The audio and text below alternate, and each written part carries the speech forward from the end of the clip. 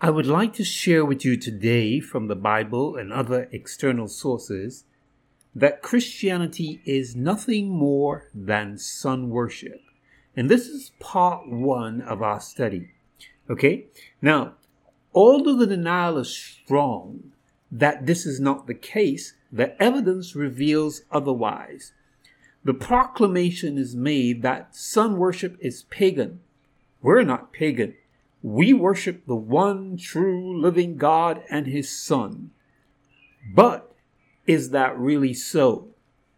Let's take a look. There's a test that I give to see if people are at a point where it is worth the while to invest further time with them.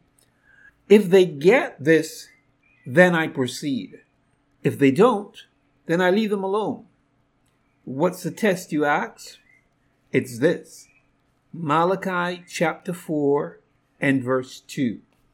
What does it say? It says this. To ye that fear my name shall the Son of Righteousness arise with healing in his wings. Now, if you look there, you see the word is S-U-N, not S-O-N. The Son of Righteousness. In both the King James Version and the New International Version, the word son is spelled with a capital S. As we know, when we did English in school, literature, we were told that a proper noun starts with a capital letter. So this is a proper noun, which means it is the name of either a person, a place, or a thing. Now, once we have figured that out, the next step is to figure out who is described as the Son of Righteousness with healing in his wings in history. And when we look in history, there is only one person that has been described as the Son of Righteousness with healing in his wings, and that is the Egyptian sun deity Amun-Ra. Okay, now, if you look at the diagram that we have here, or the picture, you'd see the sundial in the center and the falcon wings on either end is actually the symbol for the Egyptian sun god or sun deity Amun-Ra. Now, we need to understand that men have worshipped throughout history consistently, as far as we can tell, all the way up to ancient Egypt and even now, the sun. And because the sun is considered the giver of life, no life can exist on the planet without the sun. If the sun goes, life goes. And so the sun is considered the giver of life. Okay? The sun dies every night and then resurrects every morning. Okay? So it's got wings. It's depicted with wings because it seems to fly. Now, I want us to go a little further, and I want us to dig deep. We're going to go into the Catholic Encyclopedia because what we do is every time that we pray, and you would admit this, at the end of our prayer, we say Amen. Okay? Now, we've been told that that word amen means so be it. Okay, that's what we've been told. All right? And so we think that we're saying amen or so be it at the end of our prayer. But is that really what we're saying? Now, here's what the Catholic Encyclopedia has to say about the word amen. Finally, we note that the word amen occurs not infrequently in early Christian inscriptions, and that it was often introduced into anathemas or curses and Gnostic spells. Who were the Gnostics? They were the early Christians. What was one of their beliefs? They did not believe in a physical man called Jesus the Christ. They believed that the Christ was a state of consciousness, and we can go all the way back up to ancient Egypt and find that. Okay, there were these fights in the early Christian church, because you had those who believed in the physical Jesus, those who did not believe in the physical Jesus, as Paul was probably one of those. Most likely Paul himself was a Gnostic. And then you had those who believed that there was a physical Jesus, but that he was not the Son of God per se. He was not God. He was simply a prophet of God. And you had these different groups, and they fought literally in the streets many times, okay? And so when Constantine called the conference in Rome, which is known as the Nicene Conference, basically what he was trying to do was establish order in his kingdom, okay? He got all of the bishops and all of the leaders of the church together to come to a decision as to what we would determine would be the Christian faith. And of course, those who did not accept this presentation or this decision that Jesus was the Christ, the Son of the living God, and that kind of stuff, they were anathematized. They were removed from the church. Okay, so that is it. Then it goes on, moreover, as the Greek letters which form Amen according to their numerical values, total 99, Alpha 1, Mu 40, Epsilon 8, Nu 50. This number also appears in inscriptions, especially of Egyptian origin. So we're finding out here that this Amen came all the way back from ancient Egypt.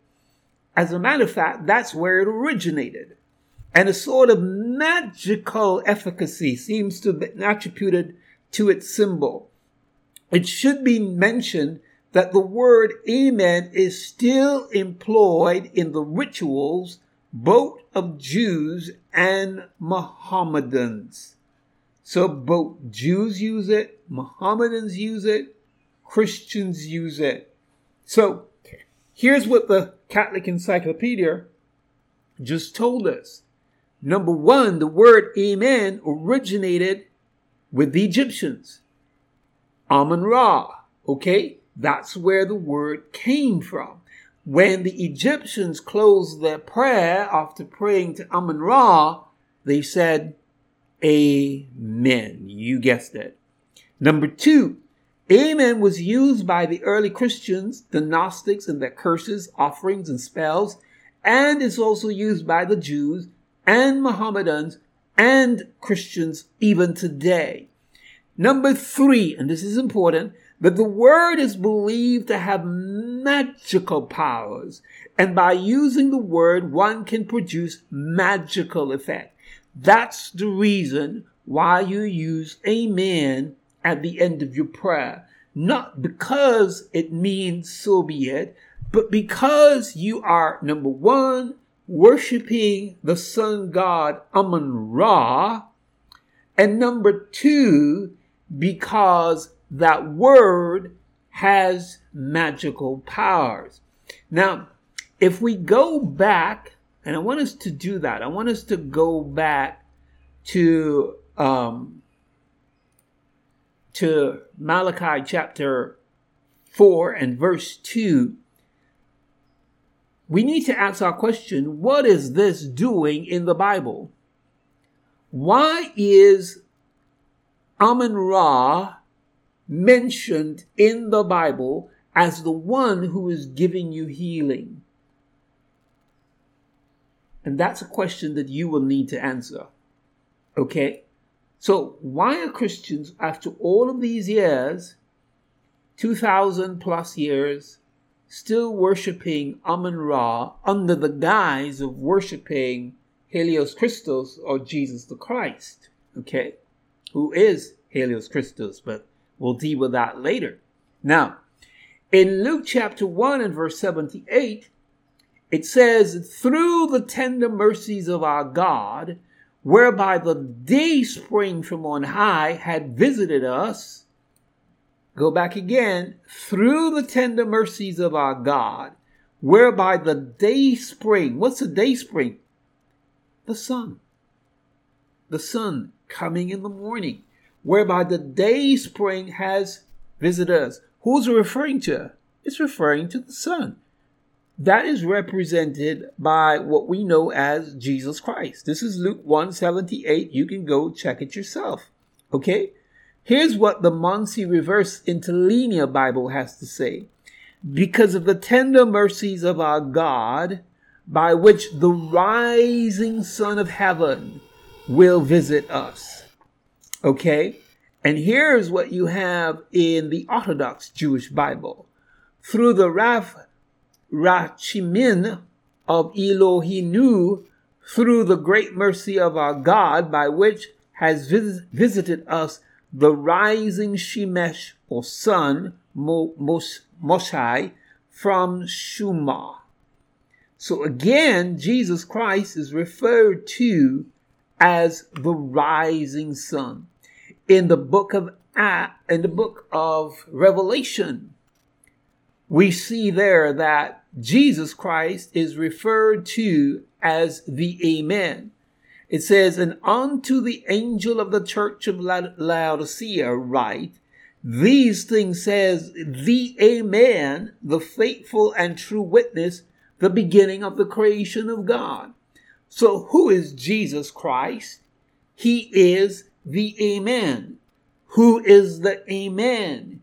He is Amun-Ra. Who is Amun-Ra? He is the Son of Righteousness. Who is the Son of Righteousness? He is the Egyptian sun deity that we worship. That's part 1. Please remember to subscribe to our channel and also our Patreon to support this podcast and keep us going. And remember to share with those that you think will benefit from it. Have a great day. Bye.